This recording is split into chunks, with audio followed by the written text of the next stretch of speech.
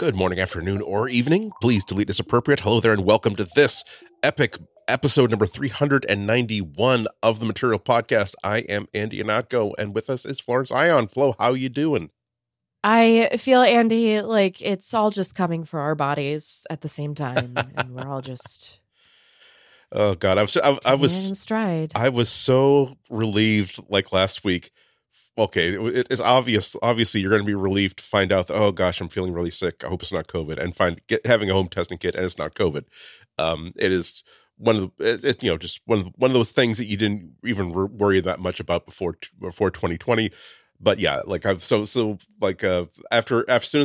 we wrapped like the show, I decided, you know what, I have a luxury that even my fellow like freelancer Florence Ion does not have. Because I have no kids and I live alone, I can basically say I have my last commitment for the week. It was actually Wednesday. I'm going to basically go to bed right now, and whenever I wake up, I wake up.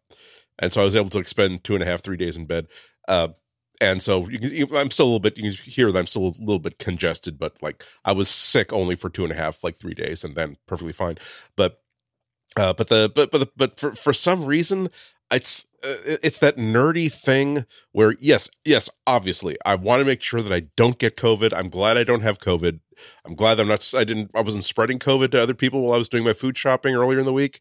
I'm glad that I'm still not necessarily worried about like long COVID, but there's something in the nerd brain that just likes a streak, you know. That's like just the simple fact that I've maintained like a 2.5-year streak now of not having COVID, like not even a little bit, like not even walking COVID, or at least the subtle kind where you don't even bother like taking a test or anything. And like, I know it's pathetic that far beyond like being relatively healthy myself and not making other people sick. It was for the same reason that like after I'd realized that it had been like 2 years since I'd had a Big Mac, like after the shutdown. Like, it's like, oh man, the thing is like, I didn't have lunch and like I recorded like in the studio in Boston today. And I have to take this train because I don't want to I don't want to have dinner like in the city, because then I won't be home until like 11 o'clock or midnight. And it's like, and the only restaurant that's like in the station is McDonald's. I was like, and I really do want like a value meal because I know how tasty they are when I haven't had them in a while. And it's been 2 years, but there was part of my brain that was saying, but you've got a 2-year streak going. You've got to keep up the streak. Unfortunately, I wish that my neighbors got your memo about keeping up the streak, because before I realized that I was like coming down with something, I have been walking in the neighborhood with, maybe whatever. I've been walking around with a headlamp. Okay. Because the thing is, like, we voted in California to get rid of daylight savings time, but then they kept doing it anyway. And so I am made to suffer, which means that the walk that used to be like sunset after work every day for me is now like pitch dark and Silent Hillish. But whatever. This is why we have camping gear. My favorite thing is to put on the blinker mode when I feel like somebody shady is about to walk by me. Usually the person is fine because, again, I live in the suburbs. But that's very wise. There's always the chance that they're an epileptic, and that will throw them into a seizure if they mean bad intentions to you. Yes, exactly. I was actually thinking about that. I was like, this. just anyway, Pokemon their butt, It exactly. Okay, but the real point I was trying to make is that for a couple. You had no idea I was coming to this, which is that for a couple of years I've been keeping track of the houses in my small town that actually like do something with the exterior that would make me want to drive by it in the Christmas, holiday time to get some festive cheer. And so I started planning my walking routes towards some of these houses. So, I could also walk around like Christmas cheer, right? A lot of these people have given up. In fact, the route that I was going to take this evening before I realized that I was feeling crummy, it was so dark. Because I was like banking on that people were going to have Christmas lights up. So it's going to be, light outside, like, because it's lit up by everybody's LEDs, whatever. That it was actually a very dark very, very dark route, and it borders like all these trees. So it's not like lit up on either side by houses. So I decided not to take the scary walk through the darkness that had absolutely no Christmas spirit whatsoever. Okay. Now, maybe that's why I started to feel ill, because maybe it finally got to me that some people just have decided not to continue with the cheer in the year of our Lord 2022. okay. Well, I'm glad and relieved that you added the suffix like not to continue like with the cheer, because the one interpretation, particularly how gloomy the story was going, was that like you notice that, oh geez, and there seems to be a lot of, not only the lights, there's no decorations and all the lights are off, but mail seems to be piling up. There seems to be a lot of horseflies like darting in and out through the mail slot. Yeah, because then it's an episode of Walking Dead and you're like, oh dear God. Oh dear God, are we going to have to start rationing for dog food? Well, sorry, I stuck with that show for a while. It could have been like one of those like a cheery thing, like the first like 5 minutes of a Law and Order, where they, before they find the body, there's like something ironic happening. And so such that like they're two, like there's sort of like one friend's who's listening to hip hop and he's arguing with this friend of his who only listens to like slow jazz. And then like they're having this argument and then they're distracted and they come up short because they just found this body with like and mutilated beyond all comprehension by some sick individual. And then they say something witty on the spot that's pretty sick. But then you think, wow, that's a pretty sharp, clever thing to say. Like I'd be screaming too loudly to think of a quip. So maybe let's still, if we want to put like some light as a feather sort of stuff on this, it could be like to say nothing about like what the detectives of Law and Order would say as they're holding their coffee cups and saying, "Yep, you know what? Okay. Sometimes it doesn't pay to get out of bed, and it doesn't pay to fall asleep inside a shopping cart." Okay. Have you heard, by the way, now I'm not watching Law and Order currently, but I am, I listen to pop culture podcasts and the sort. Have you heard that apparently, let's see, the two characters on Law and Order, the most recent series, played by Christopher Maloney and Mariska Hargitay, apparently in the canon have officially hooked up. Finally. Okay. I just see, but I haven't been following Law and Order, or see. I actually have to. I haven't either, but they want us. They want us to, I just think they've run out of things to make them do. It's like I think like they're like maybe another 11 episodes away from like they wake up and they're in their apartments separately, and then they come to realize that, wait a minute, this is a simulation of my apartment. And they go outside and they find they've been kidnapped into some sort of like alien gladiatorial combat arena, and soon they're gonna have to fight each other to the death. Like we're talking about producers and writings that are just bored and frustrated with this has been going on for so long. Like I'm a geek. I like Grey's Anatomy. Yeah. It started to really drive me bonkers the way that they kept yo-yoing in it. And I was like, I don't care about the drama of the people coming into the hospital. This other drama that's supposed to like supersede it is just too much drama. Now, you sure it's not like a workplace comedy set in like a fried chicken outlet in San Antonio? Here's the other thing. It's just these shows, life. They drift slowly over season after season. By season like 38, like they realize that, oh, we used to be about a plucky squad of young doctors who are trying to make their way into a very, very competitive medical environment. And now they're lawyers who are suing each other about a war that's happening in space. Wow. We drifted. We drifted from the original. For the Gen Zers out there, Andy is describing the Great Writers' Strike. Of what year was that, Andy? 2006, 2007? Oh boy, TV was really bad during that time. They had no offense to the... Well, actually, no. Those writers who were writing were scabs, technically. Exactly. Well, not technically, actually. Sorry to all those, but... Exactly. That's why the union are so bad anyway. Well, this is the last show, not the last of the year, but the last before. For those of us who celebrate the 25th day of December, that mark it with festivities and lights and twinkles Right. and kringles. And Last perhaps one, a cross. maybe again, Not if to that's, make it religious. Sorry. I mean, if that's what you want to play Barbies with, go ahead. I had no idea one of my neighbors was like religious. And then today I walked by their house and they had a giant light up cross in the window as Yeah. per the Christmas decor. Okay, but Anyway. I have to ask. This is always the question: cross or crucifix? Oh, excuse me. Crucifix. Oh, okay, there you Yes, go. yes, Okay, yes. that one. Sorry. Cross is just on the sort of like on the edge of. No, you're right. It could be goth. You're not necessarily exactly. You're not necessarily like proselytizing because hey, I'm free to not look in it's your window, do whatever you want.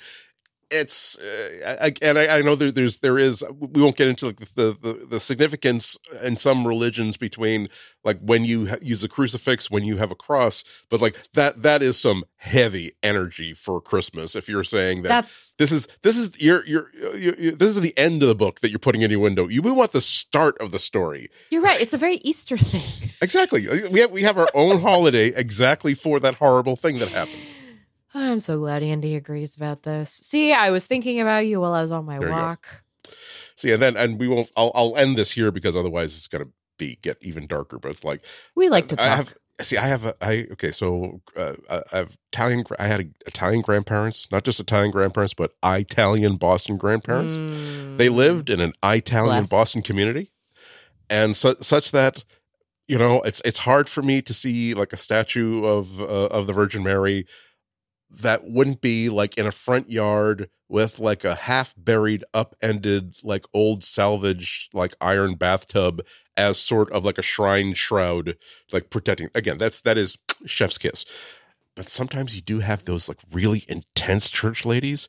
That's like, again, the rough difference between people who go for the crucifix as opposed to the cross is that, hey, look, we're supposed to remember that this incredible sacrifice that Jesus made for us, that cleansed us of our sins and allowed us to have life everlasting. Okay, I'm into that. But there were always those church ladies that are like, no, we had a special order this from Italy because you can't get these kind of blood and wounds as realistic in any crucifix manufactured in the United States. Like, oh my God, what is wrong with you? Just remember who was born on this day. Exactly. What's coming? Linus in his blanket, lights please, and saying that they talk about the Christmas star. That's fine. So I've got radio tomorrow, and I got a challenge in front of me because I'm going to recommend one of my favorite free Google products, but I have to make sure that I have the guardrails around how I'm going to talk about this app, right? And I don't stray from those guardrails. Okay, mm-hmm. It is the PhotoScan app. Okay, which I think belongs on everybody's phone, iPhone and Android phone. It is their like photo image scanner like app, so that it does a really good job of whether you have like a printed photo that's just like loose and on the table, or whether there's like something in a frame behind glass on the wall. It makes it very, very easy to like stitch together from several different points of view and several different angles a really good image, a copy of this image without the glare from the glass, without like it will automatically correct for any distortion because you were down low at an angle. Works really, really well. It's very, very simple. And see, the reason why I tend to recommend it around the holidays is that you often spend a lot of time, like unless you're hosting, God save you, unless you're hosting the big family gathering, you might be spending, as I once did, like Christmas Day, basically visiting like from 4 to like 8 different houses. And it was fun because it also meant that like I didn't have to stay very, very long, like just long enough to get to hork down the best piece of dessert they had there. And so, geez, I got 4 more stops to go, but hey, Merry Christmas, Bon Natale, blah, blah, blah. But every time you go to a different family member's house, it's like in the olden days when photos were like printed, like it's not as though like everybody could simply go to Google Photos and download. You could just go to Instagram and re-download stuff. So maybe there's only one copy of like your great grandparents' wedding picture, and it's hanging on like your cousin's wall or your aunt's wall. And this is a great opportunity to say, hey, I'm going to grab a copy of that, because, even if there's only one copy of it, you can understand why the person who was possession of it wouldn't let you like take it home and scan it and then return it, because God forbid you forget or something happens to it, or you decide that Auntie Lords doesn't deserve this picture. I deserve this picture. They're not getting this one back. I'll deny ever having borrowed it. But yeah, so it's a great opportunity to like add to your collection of your family history, and also put them on like a shared Google Photos or Apple Photos album, so the entire family can get copies of it. That's great. So that's the guardrails. That's what I'm hoping to do. What I'm trying not to do is trying not to make it funny and personal by like mentioning the times where, I could have sworn that like that picture got, quote, lost, unquote, when we were when my grandmother went into the nursing home, and like the five of us were like closing down like all the stuff like in her house from like 50 or 60 years, and everyone was looking for it, but they couldn't find it because we were going to put it like in that big row of things that we need to make sure that we make copies of for everybody, and also we need to discuss like who wants it and who gets to keep it. It disappeared and suddenly wound up on Aunt Flavia's wall. Isn't that freaking strange? Isn't it? See, this is why the physical photo is done. Yeah. This is why we're all going digital, because that is trauma.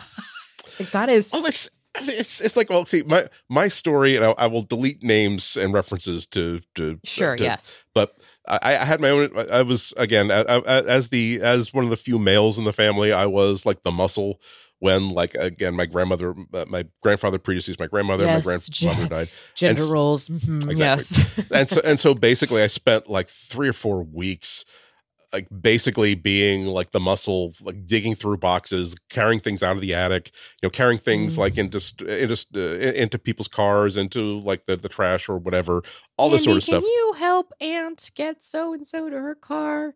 And it was actually it was fine. I was happy. Yeah, too. yeah, like, yeah. You're happy. You help to have something to do that will tangibly help people.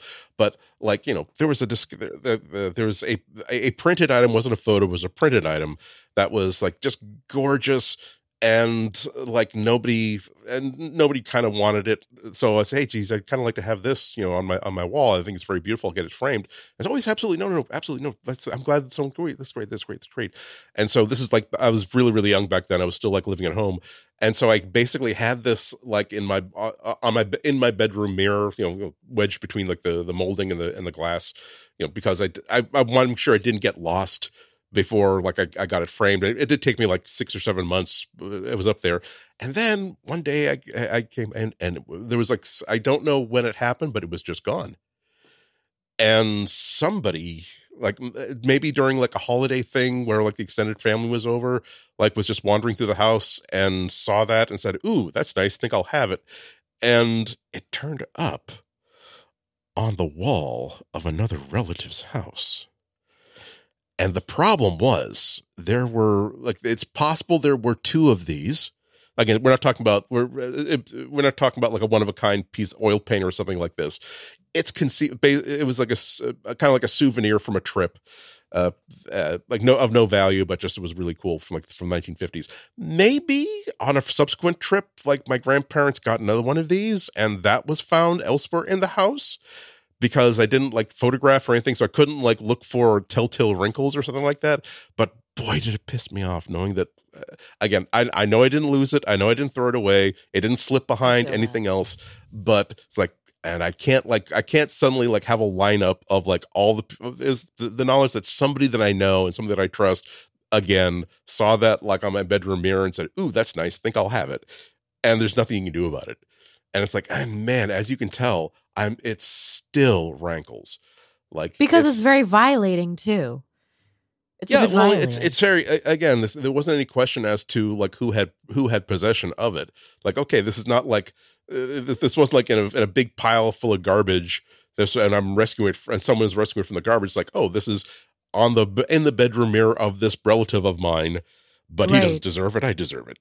And then seeing it like on another person's wall, and I'm like, I know. And fortunately, my parents were still alive, and they're things that you can't, that you can't knock over that first pebble, even if you innocently say, "Oh my God, that's so beautiful! I didn't know there were more than one of these." What do you mean more than one of these? Oh yeah, well, when I was helping out all your aunts do blah blah blah, and so it was on my bedroom wall, but like somehow disappeared. But I'm glad there was a second one that you have, and I would be getting such crap from my mom saying, "What did you say to your cousin about did you accuse them of stealing that thing?"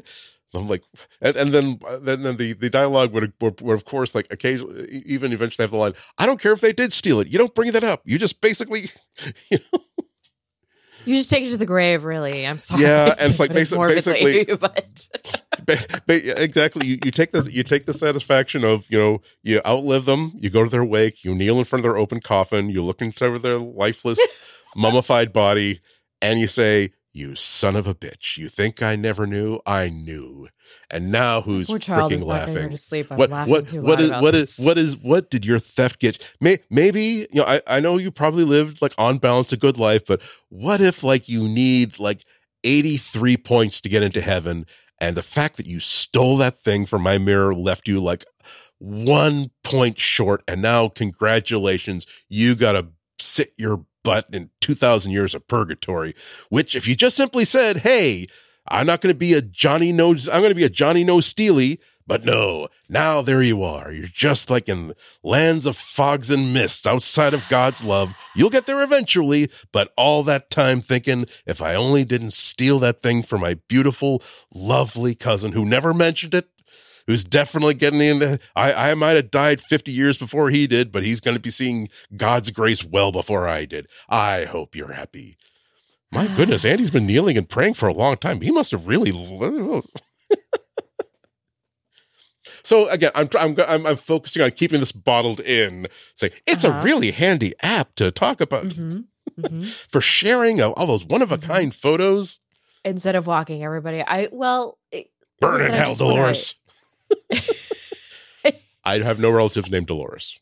No, I do want to bring up, just to like bring this, to try and bring this back around to. We are talking about a Google app. We're talking a Google app. This is all perfectly within bounds. I'm not using my. Okay, but I have to bring up the fact that the phone that they showcase on their google.com/photo/scan page is a Nexus 5. It's not a new app. I actually had to double check to make sure this. I remember when it came out, but you would think that they would update the marketing material to be a little more. I mean, Pixel, is that a Pixel tablet? Or is that a Nexus tablet? Yeah, and also to be honest, like, it does a good job, but it's clear that it was created at a time when 5 megapixels or even like 3 megapixels was considered more than adequate for copying a picture. And now that you have exactly. Now that you have a Nexus 7 Pro, like with a 50 megapixel sensor, it's like, can't you just sort of jazz this thing up? Just sort of put a little bit of razzle dazzle into it. It still does a great job. And see, this is the danger phrase where I have to mention it, but I have to make sure I don't like get into like stuff, because my extended family is probably going to be listening to this, because they often do. So I can't say things like, and so, if you're I don't want to use the word like steal images. Right. Like you can maybe like it's a, they're like archive. You could use the word archive. Maybe there are a couple of three dozen people like in the house, because it's like sort of an open house party, and you see it hanging on the living room, in the hallway. And you're not going to ask permission to copy, because you don't need to ask permission. It's your great grandparents too. And you can basically get this copy made without taking the picture down in like 20 seconds. You have your own phone. You're done. Exactly. you just use it. Everybody has a phone now. Right. Exactly. So that's, so it's, again, it's part of being a professional communicator that I think that you will also appreciate, that you have to make sure that really, Andy, a professional communicator, people and their families. Come on now, that is a thing that doesn't happen in this world. Communicate. We're just learning about communicating with families on TikTok right now, and just the millennials are getting through it. We haven't even gotten to the Gen Xers. Well, again, we could hardly care less. That's our whole shtick. That's our marketing. That's number one on our menu, on our marketing brochure is. Read this, don't read this. We really don't care. It's not important to us. But yeah, so in closing, see, this is like where manipulation of your audience gets into play. I know that by telling them this is a handy app to have, I have a good chance of getting people to download it. By saying it, by telling people, adding that extra little cherry on the top, that maybe you can put one over on that thieving cousin / aunt / uncle / brother of yours without them even knowing it, and then maybe they'll see like a copy of this picture like on your wall, and they'll wonder how the hell you got it, and you'll be like, I used Google Photos and I got a canvas print that I printed out from a picture that I took at your house 3 winters ago, and you can't do anything about it. I would go more passive aggressive.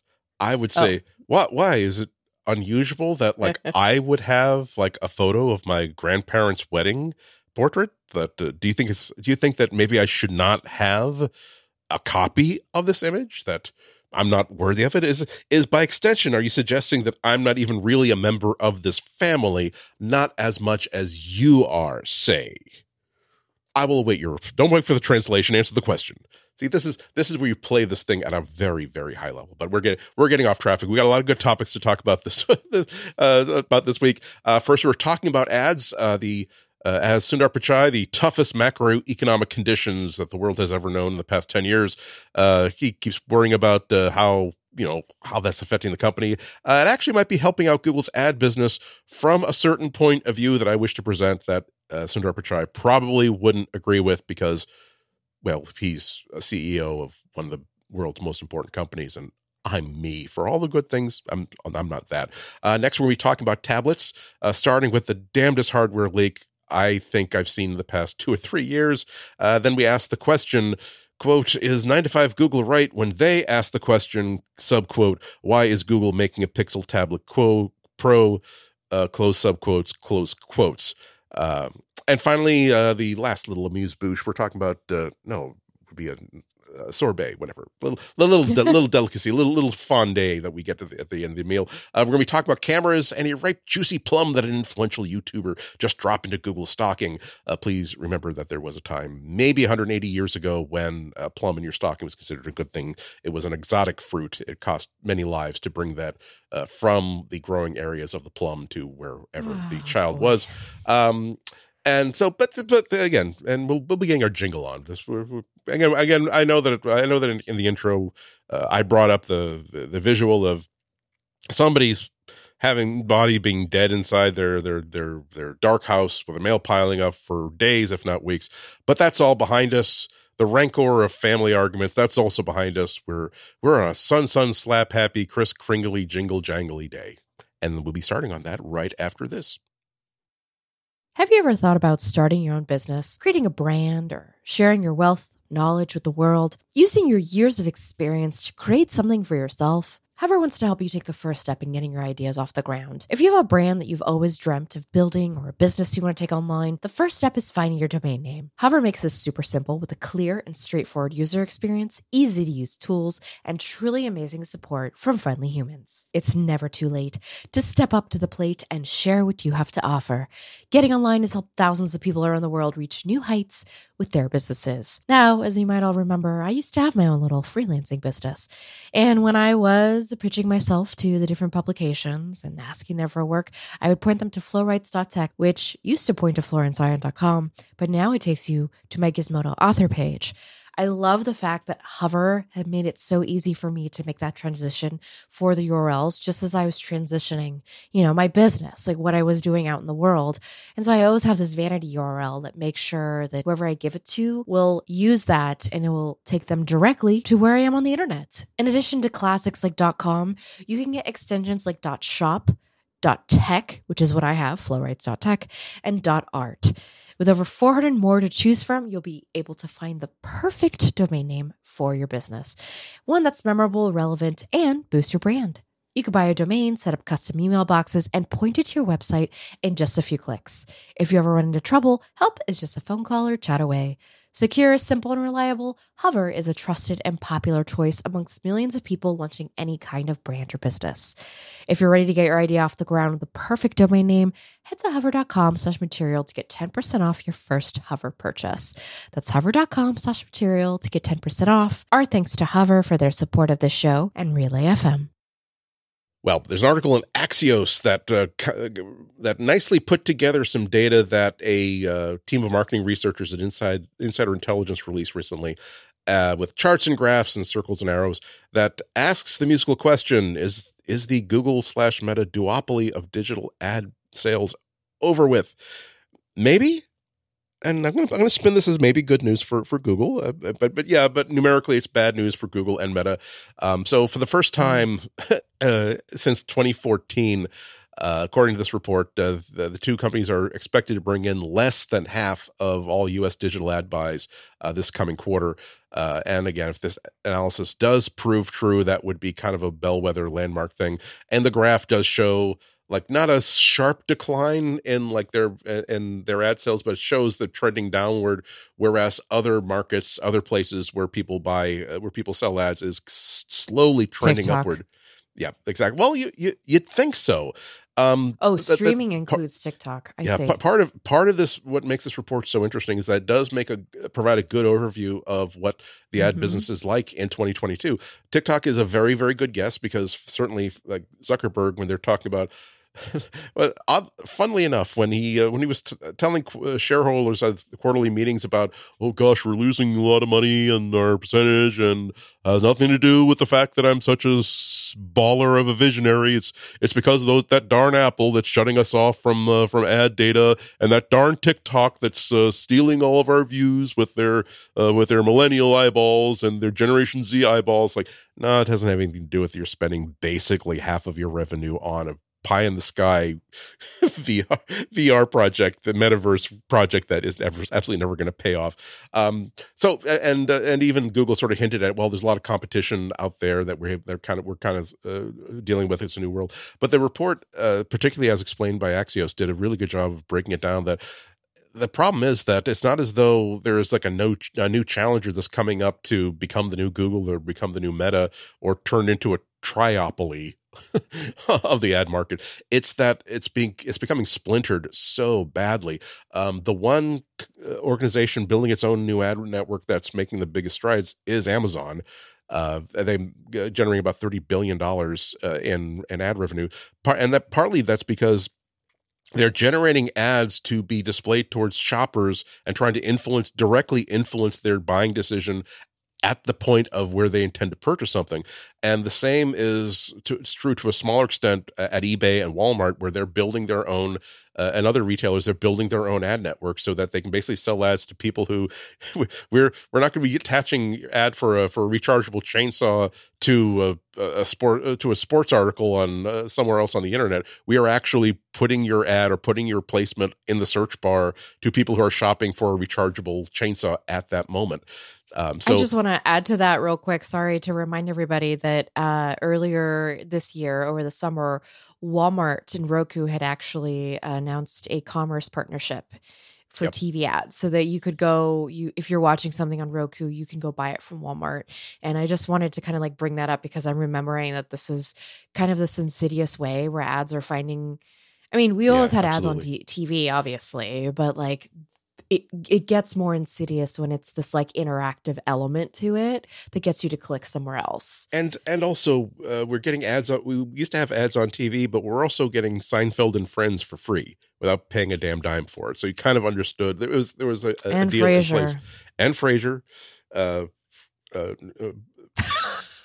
Like News Radio. Before when Andy Dick before he went insane. News Radio spins it like every sitcom you can think of. But see, and that's really that you brought that up, because that's another part that's flittering the market, that there's so many different screens that are kind of outside the normal, like traditional, like Meta, Google, AdSense network, including smart TVs. I'm not paying for. I'm not subscribing to Paramount Plus now. I'm double not subscribing to Paramount Plus because I saw someone posted a screenshot where, like a lot of streaming services, you can get one version of it that's a little bit more expensive, but there will be no ads. If you want, you can save some money, get the lower cost tier, but there will occasionally be ads. That seems like a fair deal because it's not like they're charging $100 more per month for a certain amount of money more. If I never want to see an ad on YouTube, I can make sure that I never see outside of an ad for Ridge Wallet and Shave Company and any You mean the embedded articulation of- ads? Embedded. Right. Okay. But the ones that really honk me off, I'm never going to see them. Okay. But on Paramount Plus, so they decided that, yeah, you know what? It kind of, I feel like our users are stealing from the streaming service when they pause and all they have to see is like a still frame from where they paused. This is a good time for us to sell an ad. And there's like so someone's watching Picard on Paramount Plus, Right. and they pressed pause and there's like an ad for Canada Dry, and absolutely sticking the knife in further. They're saying, hey, we see you like to stop your binge watching every once in a while. We approve of that. Have a nice Canada Dry. And I'm like, oh my freaking God, I would be canceling, not just canceling it. I'd be saying, okay, so you've billed me for the next month. It is now the 4th day of December. I want a refund for the remaining 27 days of the month. And I want someone to yell at. Because like the idea that they're going to be putting an ad everywhere they can possibly do so, and even the fact that I'm paying you more, I'm not saying that when our deal wasn't that like I don't want to be interrupted by a 30-second ad. It's like I don't want to see any ads whatsoever. That's why I'm paying you at a pretty good chunk of change per month for that privilege. That's not your opportunity to define what an ad is and advertise at me anyway. But getting back to the story, it just goes to show there's so many different places where ad buyers can make their presence known to consumers, and oftentimes in a much more effective setting than they could like in a Google search or sniffing at a New York Times article or anything like that. So how is this good news I'm spinning? Well, because in the United States as well as worldwide, every single government seems to want to break up every single large tech company for anti-competitive and monopolistic positions inside markets. And this, this is the organization that did this research is pretty well known and pretty well respected, but it is just one organization. But if it does bear out with other people's analysis, it does show that, look, I mean, it's not as though they are Meta and Google own this entire market space and they can never ever be taken down by anybody. They are being ground down slowly by not just one competitor in the form of Amazon or two in the form of Amazon and TikTok. They are being taken down by like fire ants I'm sure they'll never be out of business perfectly, but nonetheless, they're going to be ground down enough that it could really put the hurt on Facebook. Excuse me. I almost refuse to. It's very hard. You've been calling out Facebook for like decades now. Yeah, I know. Not just that, but such a stupid name. I was reading an article about like a digital like virtual reality avatars and performances. They in conjunction with Meta, Biggie Smalls estate like basically created a digital like Biggie Smalls to do like a live to be like the top act on a VR virtual reality like rap hip hop show. And the person who wrote this article like asked the spokesperson at Meta was using like all kinds of different terminology to explain exactly what the Biggie Smalls like avatar was. And so I had to pull this beautiful quote that I now want to have on a t-shirt or like on a throw pillow somewhere. It's like, when asked to define the metaverse, Meta declined to comment. Or Meta had no comment. You should get that printed on a shirt. It's, again, if I'd come up with that line like 2 days later when I read that back, I go, oh my goodness, I'm definitely, if I become well known for this line, I could die very, very, very happy. I didn't come up with the phrase "jump the shark," but that'll do me very, very happy. So yeah, it goes to show that just because a monopoly 1 year does not mean you can maintain a monopoly in subsequent years. And unlike the situation that Google found itself in, like in the late 2010s, like they are not going to be allowed to buy their way out of this problem by buying another ad network that has good experience with smart TVs and good experience with gas station self-service pumps and this sort of thing. They're going to have to dig their way out of it on their own. And if you wonder why they've they're being so aggressive about placing more ads with YouTube and creating new YouTube products that they can put ads in front of. This is the reason why. Oh yeah, that's a really good point, Andy. Especially like when you think about, I know like I keep making jokes about generations and different people coming to the internet, but like that is the truth. Is that the internet is evolving just as the new like set of users are coming in, and the way that people are being advertised to now, particularly young people, is very different than the way that I was advertised to. It's very different than the way that Andy was advertised to. And so I am very curious to see, especially like look at the economic climate we're in right now. Yeah. I'm very curious to see how they're going to weather the storm. Surprisingly, this chart actually begins in 2008, which I think is interesting. Yeah. I don't even think Google, the year nobody could find a job outside of college. Did Google even own AdSense? Was it 2007? I was still in college, so I do not remember. I was probably drunk. Just being honest. Again, we were all stupid and 21. College is for a lot of serves a lot of different functions. Education is one of them. You that another one is like so that you can be 30 years old and think, oh my God, I am so glad I made a mistake as big and stupid as that in college, because if that happened when I was 23 and in my own apartment, I'd be having a much more different. I'd be having a very different life right now. It's very true. So we'll be talking about Pixel tablets up next, right after this break. Well, if you have any knowledge of Google's history and trying to keep the lid off on any sort of a hardware announcement, there is no lid. There is no pot. There are no walls in the kitchen. They are terrible at keeping a secret. Eventually, first, a brilliant render will appear of whatever it is that they haven't announced yet that they might actually release next year, and it will prove to be absolutely correct to every detail. And then after they announce it, but a month before they actually release it, you will have product specs. Someone will have picked up a production copy of it, shrink wrapped, and give you a full unboxing video. They are just terrible at it. And they're not even so good at revealing this information accidentally that you could think that, okay, maybe this is part of the marketing. They're going to quote accidentally leave a Pixel Watch behind in a bar. No, it's just either they don't care or they just don't have the money and the budget. Again, this macroeconomic situation for a singular 10 years, they don't have enough money to basically print out a piece of paper that says, okay, we're letting you have this phone so that you can take it like into the woods and see how well the antennas work, but don't sell it. Just try not to sell it. So, but this one kind of takes the cake. Google's been talking about their Pixel tablet for quite a while. We saw our first quote look at it a couple of months ago at an event where they didn't even have like actual hardware to hold up to as a prop when they explained like how much progress they're making on the new Pixel tablet.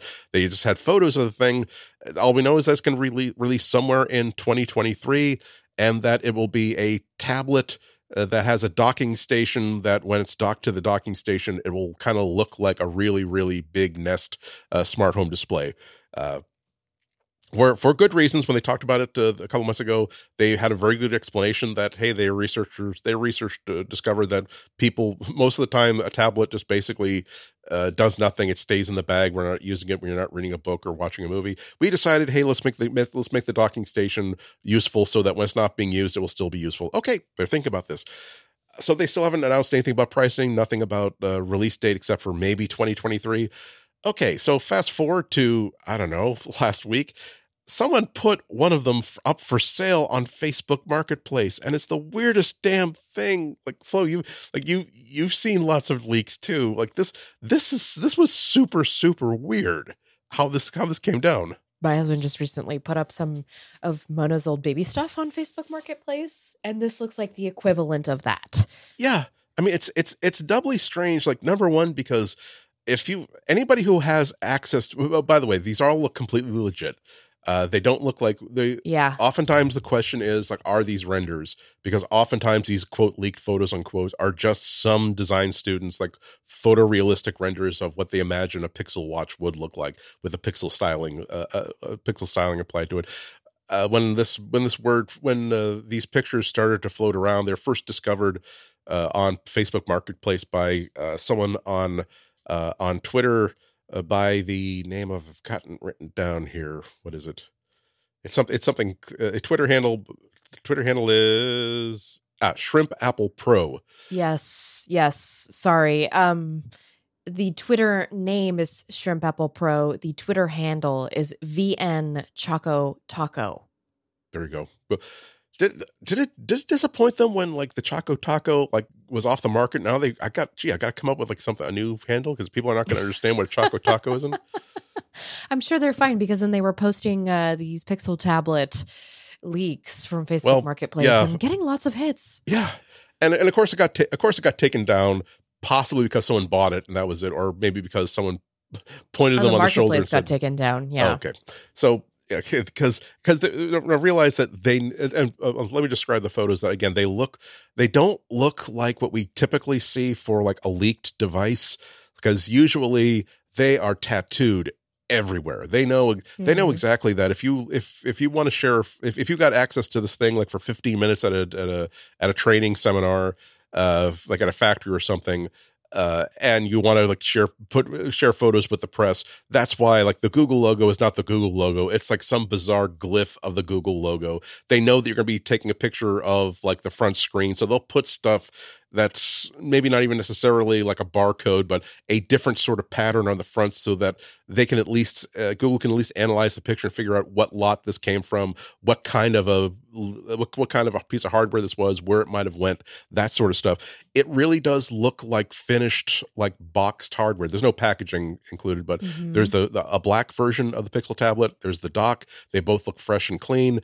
There's no picture on the back of it, except for you kind of see it when it's in the dock. You can see sort of a corner of it. So maybe there are a couple stickers on the back there, but you can see like on the dock, like from almost all angles, and there's nothing to identify this as a production sample or a test production run or anything like that. Anything that you would expect Google to have done to this thing to make it identifiable through a leak or anything like that. The leaker was, the seller was also kind enough to take a picture of like the settings page through which we discovered that this was a 256 gigabyte model. Also, interestingly, that if the battery was charged to 70% and it was predicting that it still had about 10 hours, it could have been, it was a 2-digit number.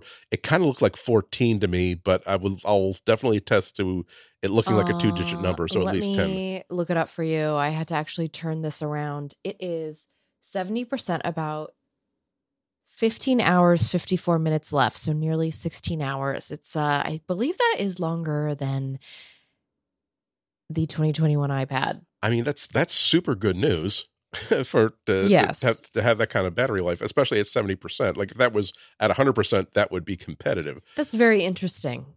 So, to me, by the way, it screams low end or mid range. Yeah, definitely not a terribly powerful processor. Definitely not necessarily a whole bunch of co-processors that are draining battery.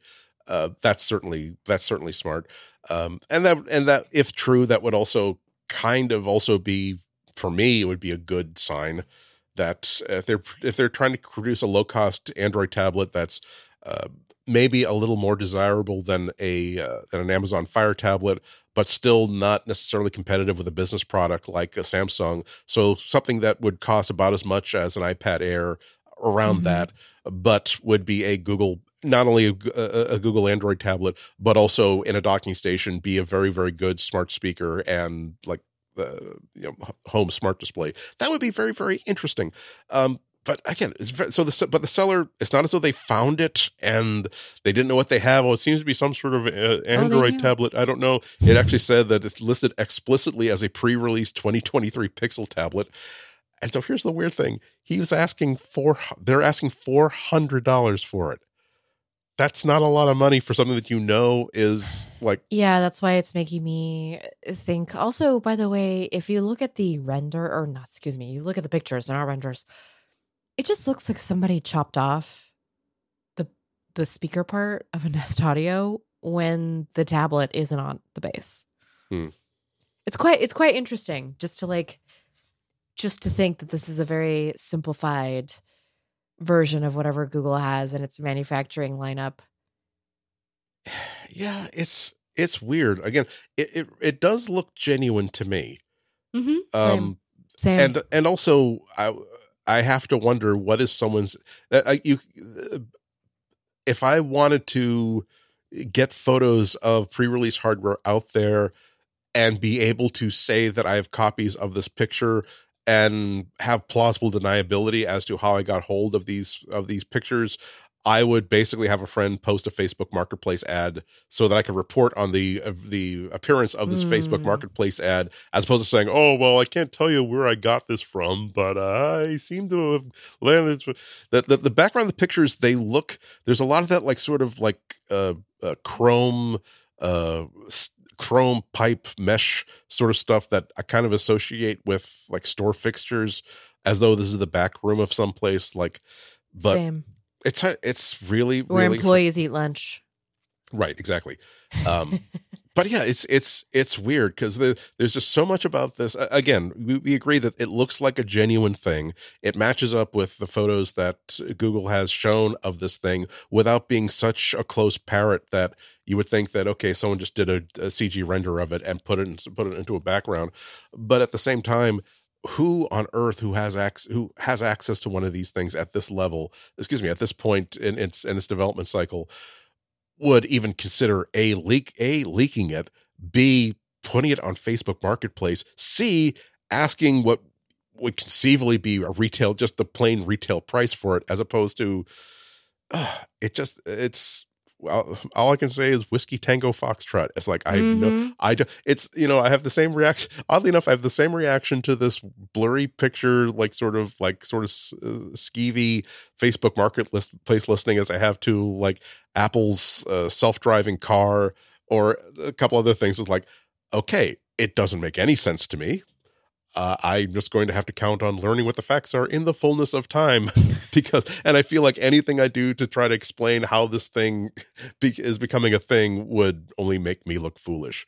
But okay, that's fine. Again, 70% battery life with 10 to 15 hours of life left. That would be a good thing if it's a real thing. Yeah, that could be like maybe. Have they said that it has tensor chips in it, or are there not even mentioned? Oh, I don't remember. The thing is just everything has been so like not confirmed. Yeah, they're saying that it exists right now. It seems to exist mostly from the lack of details that we have. All that I am confident of is that they want this to be the vanguard, the flag bearer of, hey, look, we're now really, really serious about tablet apps for Android, as opposed to we're just going to stretch the old phone apps. Beyond that, we just don't know, which actually leads us into like our next kind of topic of discussion. Now, I'm really only using the 95 Google article as a springboard for our own conversation. They're basically asking as 95 Google and XDA developers and a lot of others have done. There's one of the reasons why Google can't keep their apps on stuff is because they put out so many builds to the developer channel of things that they're the general like Android build, that there are always, if there's going to be support for a future tablet or a future piece of hardware they're working on, there's going to be some sort of breadcrumbs left behind inside that dev channel release that they are going to disassemble, they're going to find. And so the evidence that there are going to be two models of Pixel tablet, and one of them is going to be a Pixel Pro, actually called the Pixel Pro, seems like a really, really safe bet. It seems as though they're definitely developing it. They haven't announced anything like a Pixel. It's called the Pixel Pro. So it could be one of those things that they are developing and then they decide to go a different direction on.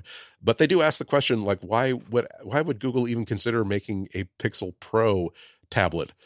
And that's a good question for discussion, because like I was saying earlier, I like the idea of something with like Google build quality, Google construction, Google's hardware design language, and a tablet that is of better than a pocket-sized device that would cost maybe about as much as an iPad Air, like maybe around $400, maybe a little bit less, especially something that could be basically a smart speaker with a detachable tablet that you can put into a case and use it to read comic books or watch movies or even do answer email, like while you're 3 hours at a coffee shop. That's a really good idea to me.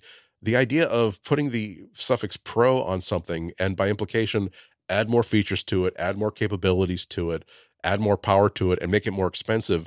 I don't know what Google would be playing at. I don't know that they would be doing this. I just keep thinking about like what the strategy is in 2023 and going forward. And it seems to me that Google really has to prove its hardware business this next year. It cannot falter. It cannot just like do experiments like the Pixel Slate. Okay. The Pixel Slate flopped. And that's why I'm not really confident in the idea of a Pixel Tablet Pro. Also, we were only promised one tablet, which I know is like Wolflow. They could do whatever they want to do. Sure, whatever. I get it. I agree. Maybe they could do what they want to do. But I don't think they're going to introduce two tablets on us. Also, if they did that, it would take away some of the steam. I don't know what I'm thinking. It would take away some of the oomph that we would get out of seeing a Pixel foldable, something that could fold out into a tablet, and that would have all the requisite specifications to be a Pro, the same way that like the Samsung phones do. That's a good point. The only problem that I would have with that is that right now there doesn't seem we haven't talked about rumors about there are a lot of additional rumors about a Pixel foldable becoming a little bit, and they've been around for like 3 years. Yeah, they've been around for 3 years. They've been gaining a certain amount of velocity and specificity in the past like 3 or 4 months. Not enough that every time there's a new drop of like speculation or something found in a developer build, I think it's worth our time to really discuss it. But there's if and when they do come out with it, it's still not going to be cheaper than $1,500. There's like these panels are so expensive to procure that that's true. And it's already so hard to sell people on it, really, without them like trading everything in their closets. Right, and so I think that if and again the idea of a Pixel Pro is not something that they're just simply speculating about. There are at least breadcrumbs of okay, there is a product somewhere on a whiteboard inside of Google. Again, whether they have hard plans to release it in 2023 or at all are anyone's guess, but there are definitely enough breadcrumbs that there is a second tablet being developed alongside the one that they've been speaking about. But if these breadcrumbs indicate that it's going to be a something Pro, implies more expensive, which means that okay, if you put this anywhere near the price of even like a 10-inch like iPad Pro, you're going to invite so many comparisons between a really beefy and healthy productivity app and creativity app ecosystem in the iPad with a that works as I think that Google will have its hands full basically demonstrating that hey, look, it works great with a mouse and a trackpad and a keyboard. Hey, isn't it nice that we are supporting this open this open stylus standard, so you don't have to buy our special $150 stylus. You can buy whatever stylus you want and use it on whatever tablet you want. We are basically trying to find a happy ground between these Fire tablets that are $50 because they're heavily subsidized by ads, and they're designed so that if your kid vomits all over it, then throws it out the car window, you won't even slow down to pick it up and risk being late for your eye doctor appointment. You'll just buy another. You'll just pull another brand new one out of the glove box. A happy medium, better than that, but not as good as even like a $600 Samsung Tab. Which is probably now the only really good like iPad competitor in Android space right now. If you want something that is like even thinner than a laptop, more handy than a laptop. But it's still very expensive. It's still very expensive to buy into that. I do wonder if maybe what they'll do is we'll have a Pixel tablet and then we'll have the Pixel 7a. And then toward the end of the year of 2023, we would have like all the flagships from Google, and that would include a Pro tablet. Maybe they're waiting to see how the market receives it. I don't know. Or maybe this is software features that will come to this affordable tablet that's docked. Yeah. I see. I just hope that Google doesn't drop the ball on this. It's I still have hopes and expectations for an Android tablet revolution. Yeah. Particularly, Google has done so much good with the Pixel name in the past 3 or 4 or 5 years that to extend that to a tablet, it's very attractive to me. And also the idea of the only things that I ever have really disliked about my iPad Pro, which again I spent like $1,300 for because I bought it as like my ultra lightweight like productivity machine for travel. The only times that thing ever drives me up a wall is when I try to ask it to do something that's even marginally laptop like, saying, "Hi iPad, I have this video file let me finish. I would like to copy it from my media server onto you so that I could play the file." That's asking too much. I really don't want it to be iTunes. No, I also don't want to. Again, I would like to copy it from here to there and then use an app that plays video on you to play the file. And oh my God, it is such a diva-like negotiation to get that to get that even work. I would love to have, and the idea of having just a regular version of Google Chrome, on this device, the ability to simply like plug a USB thumb drive into the USB-C port of a Pixel tablet, just drag it from one window to another. I know. And then VLC running anywhere can simply find it and play it. That and 10 other examples I could cite would get me really, really interested in a Pixel tablet. Not so much that I would stop using my really, really lovely and still not really quite justified paid for the two-year-old iPad Pro. Well, you did buy it during a pandemic right before a recession. Well, I was bored. I was kept up, and it was the first one with the M1 chip. It's okay, Andy. By the way, don't listen. You know it's given me plenty of service. Yes, exactly. And but before we move on, because this is very, very relevant, it's finally happened. It's finally happened that the Pixel Book, which I love and I still love and it's still useful and still works, has largely just been like kept on a shelf because now like it's all my MacBook Pro and it's all my iPad Pro. I can't point to a single specific thing that like made the switch for me, but actually part of it was that like now my MacBook Pro is now old enough that like it has some good honest patina on it. I'm no longer afraid to just like carry it by one corner like balance like a plate with a piece of cake on MacBook. It. So now I can like take it from like the bedroom into the living room into the kitchen, and that sort of stuff. But yeah, so maybe I just still got like a Google like Android / Chrome OS. This isn't a Chrome OS tablet; it would be like an Android tablet. But I kind of got an itch for like a productivity ultra mobile thing that maybe to see what Google would do for me. But so I don't think I'd be in the market for the tablet for the Pixel tablet. But if there were a Pixel Tablet A. Or actually, for that matter, this is the first time it actually occurred to me that what could they do with like a Pixel Watch A? Like get the price down Andy, from $350. They need to figure out the Pixel Watch first, okay, before we start talking about that. Find a way to like do the same thing they do with like the Pixel like phone A. Just like find a way to like knock half the price off, still make it basically functional for what it's supposed to do. But I don't know. For $150, $175, I might be closer to buying one.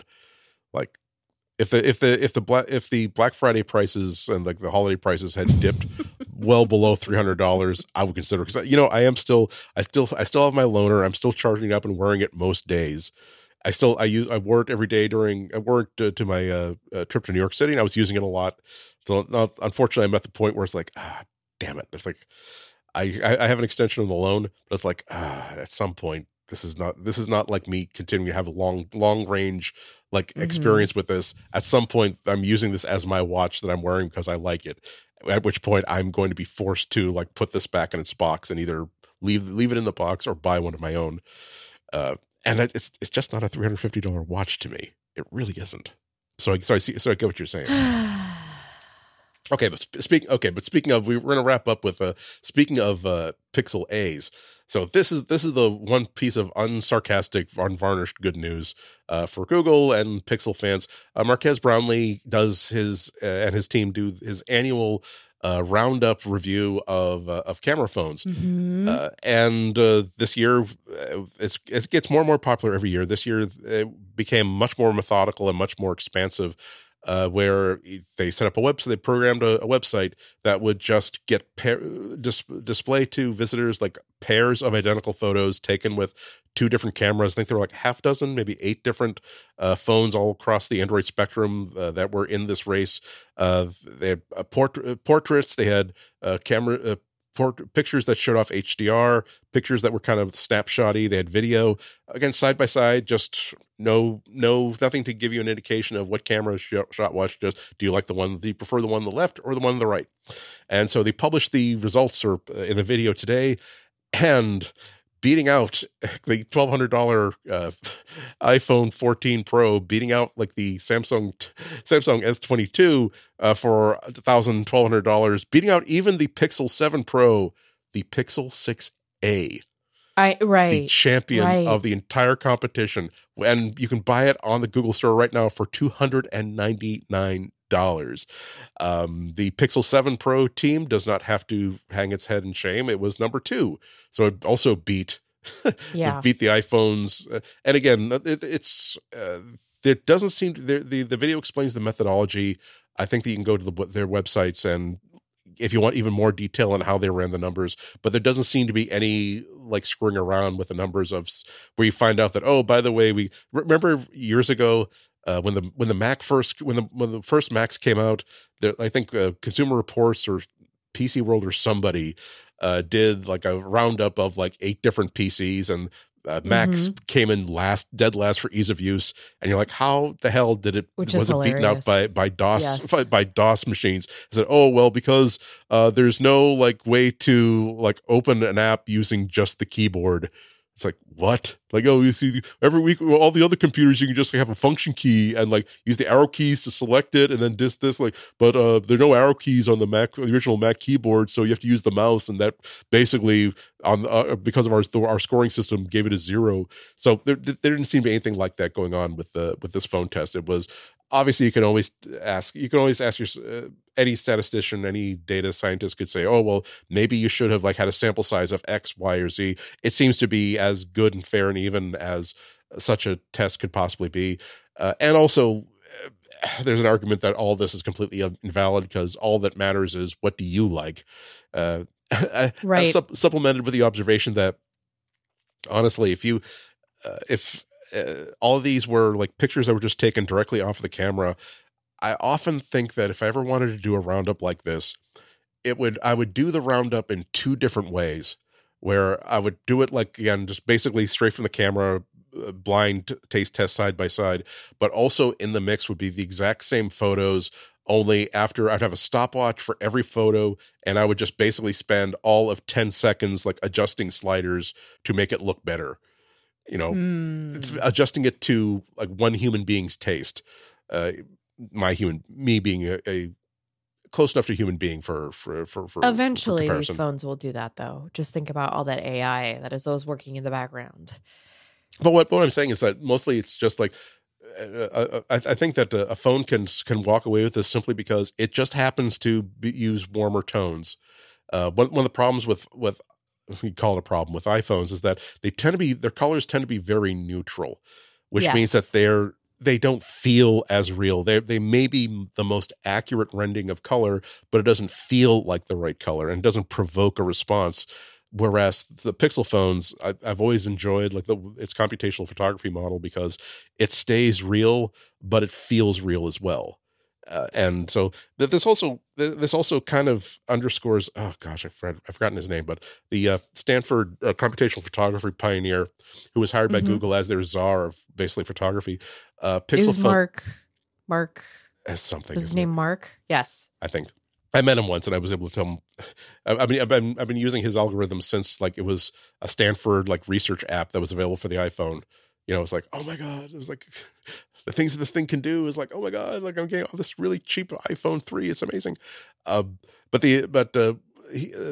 of the complaints that people would say about Pixel phones is that, oh my God, like you're charging like $600 for this phone, but it's still like a 5-year-old like Sony sensor. And it wasn't just Google being cheap. It was his philosophy that, as an expert in digital image sensors, his actual point of view was that the increments in quality you get from an image sensor year over year are not that great. And when you compare it to like having not just 1 year of experience with a specific sensor, but 2 years of experience with the same sensor, then 3 years, then 4 years of experience developing computational photography models for this one specific sensor, you get to, after 4 or 5 years, you get to know the sensor so well that you can exploit every single photon of potential off of this. And I think that maybe that's why the Pixel 6a beat out the 7 Pro, even though the 7 Pro has a much, much more sophisticated and modern image sensor, because 6a has an older image sensor. The models that have been written for this are very, very well tuned and knows that very, very well. Because in the end, it doesn't matter what the hardware is. All that matters is like the actual JPEG that gets deposited onto Google Photos or iPhotos or whatever. And so no one cares that you have a much better optical system. No one cares that you have a much better sensor system. So if you were able to cook the numbers so much that, again, random strangers on a blind taste test prefer a $300 phone to your $1,300 phone, that's a good vote in favor of just knowing your sensor. Well, next year is certainly going to show us a bunch of new sensors, a bunch of new phones. Yes, and I will convince myself that, yes, I can't really tell the difference between what's my 6 Pro's pictures and the 8 Pro's pictures, but you know what? I have $1,100 that I could spend on a new phone to replace one that's perfectly good, and I'm stupid enough to talk myself into getting it. That's what we do when your hobby is photography. You tend to tell yourself that, you know what the problem is? I'm wearing the wrong socks. If I had these new $80 photography socks that maintain my balance on the balls of my feet, I would be steadier while holding this camera, and it would be much, much better photographer. I mean, that's what I did by buying the Pixel 7, but anyway. Well, I think that's going to do it for us this month. Everybody, go to flowrights.tech to see what Flo has got on the agenda for the pre-holiday season. Anything particularly interesting you want to flag? I'm just doing all my year end, so I just put up my best phones to buy right now. I just put up my year in review of smartphones.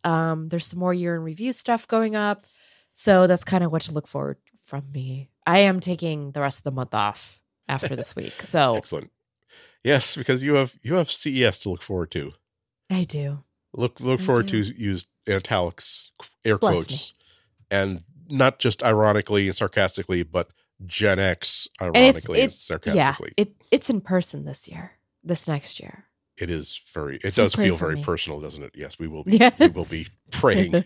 We'll be praying for every white blood cell that you can beg, borrow, and steal that week. As for me, I'm on NPR in Boston most weeks. I'm on actually recording tomorrow at 12:30 in the afternoon. By the time you listen to this podcast, you can go to WGBHnews.org and restream it, or you can go to WGBH News channel on YouTube to watch and stream it. I have. I'm not sure if I'm going to be wearing a shirt and a tie and the hat that I wore on Mac Break Weekly a couple days ago. It depends on how puckish I'm feeling tomorrow. It's just a couple days before Christmas, and it's been a long year. We want to celebrate and relax and know that Santa Claus is bringing us a nice ripe plum for our stockings come in a couple of days. Or go just visit me, not go on Twitter and not go on Instagram to see other stuff that I'm working on. As usual, you can always support our show with the second most valuable thing. The first most valuable thing is, of course, what you're doing right now, your time and investment. Thank you very, very much. We also accept money. You can go to relay.fm and become a member of the Relay member and support our show. Go to relay.fm/material to sign up and gain access to members-only episodes that are produced by every single one of Relay's contributors, including us. We will be having more coming out in 2023. I already have some outlines ready for us to start recording as soon as you're recovered from the wonderful, wonderful health that you're going to be in. You're not going to get a flu. You're not going to get a cold. You're not going to get anything during CES. We're going to give you a nice little vacation to do nothing, just float in a pool, whatever. But after that, we'll be recording bonus episodes. But that's it for this week. Everybody, thank you so much for listening to us this time. We hope you listen to us again next week. Until then, have a happy, healthy, safe, and wonderful 7 days. If you're celebrating the 25th, enjoy the celebration. Put the sticker of your choice in that greeting. If you're not, there's nothing wrong with that. If you remember that the family is simply a circle of love that you create around yourself. Some of those family members share genetic information with you. Some of them you just simply acquired along the way, and you're grateful for them. So if you got family around you, good for you. Enjoy them, love them, hug them, and thank you from your podcasting family here at Relay.fm. Happy holidays, everyone. Bye-bye.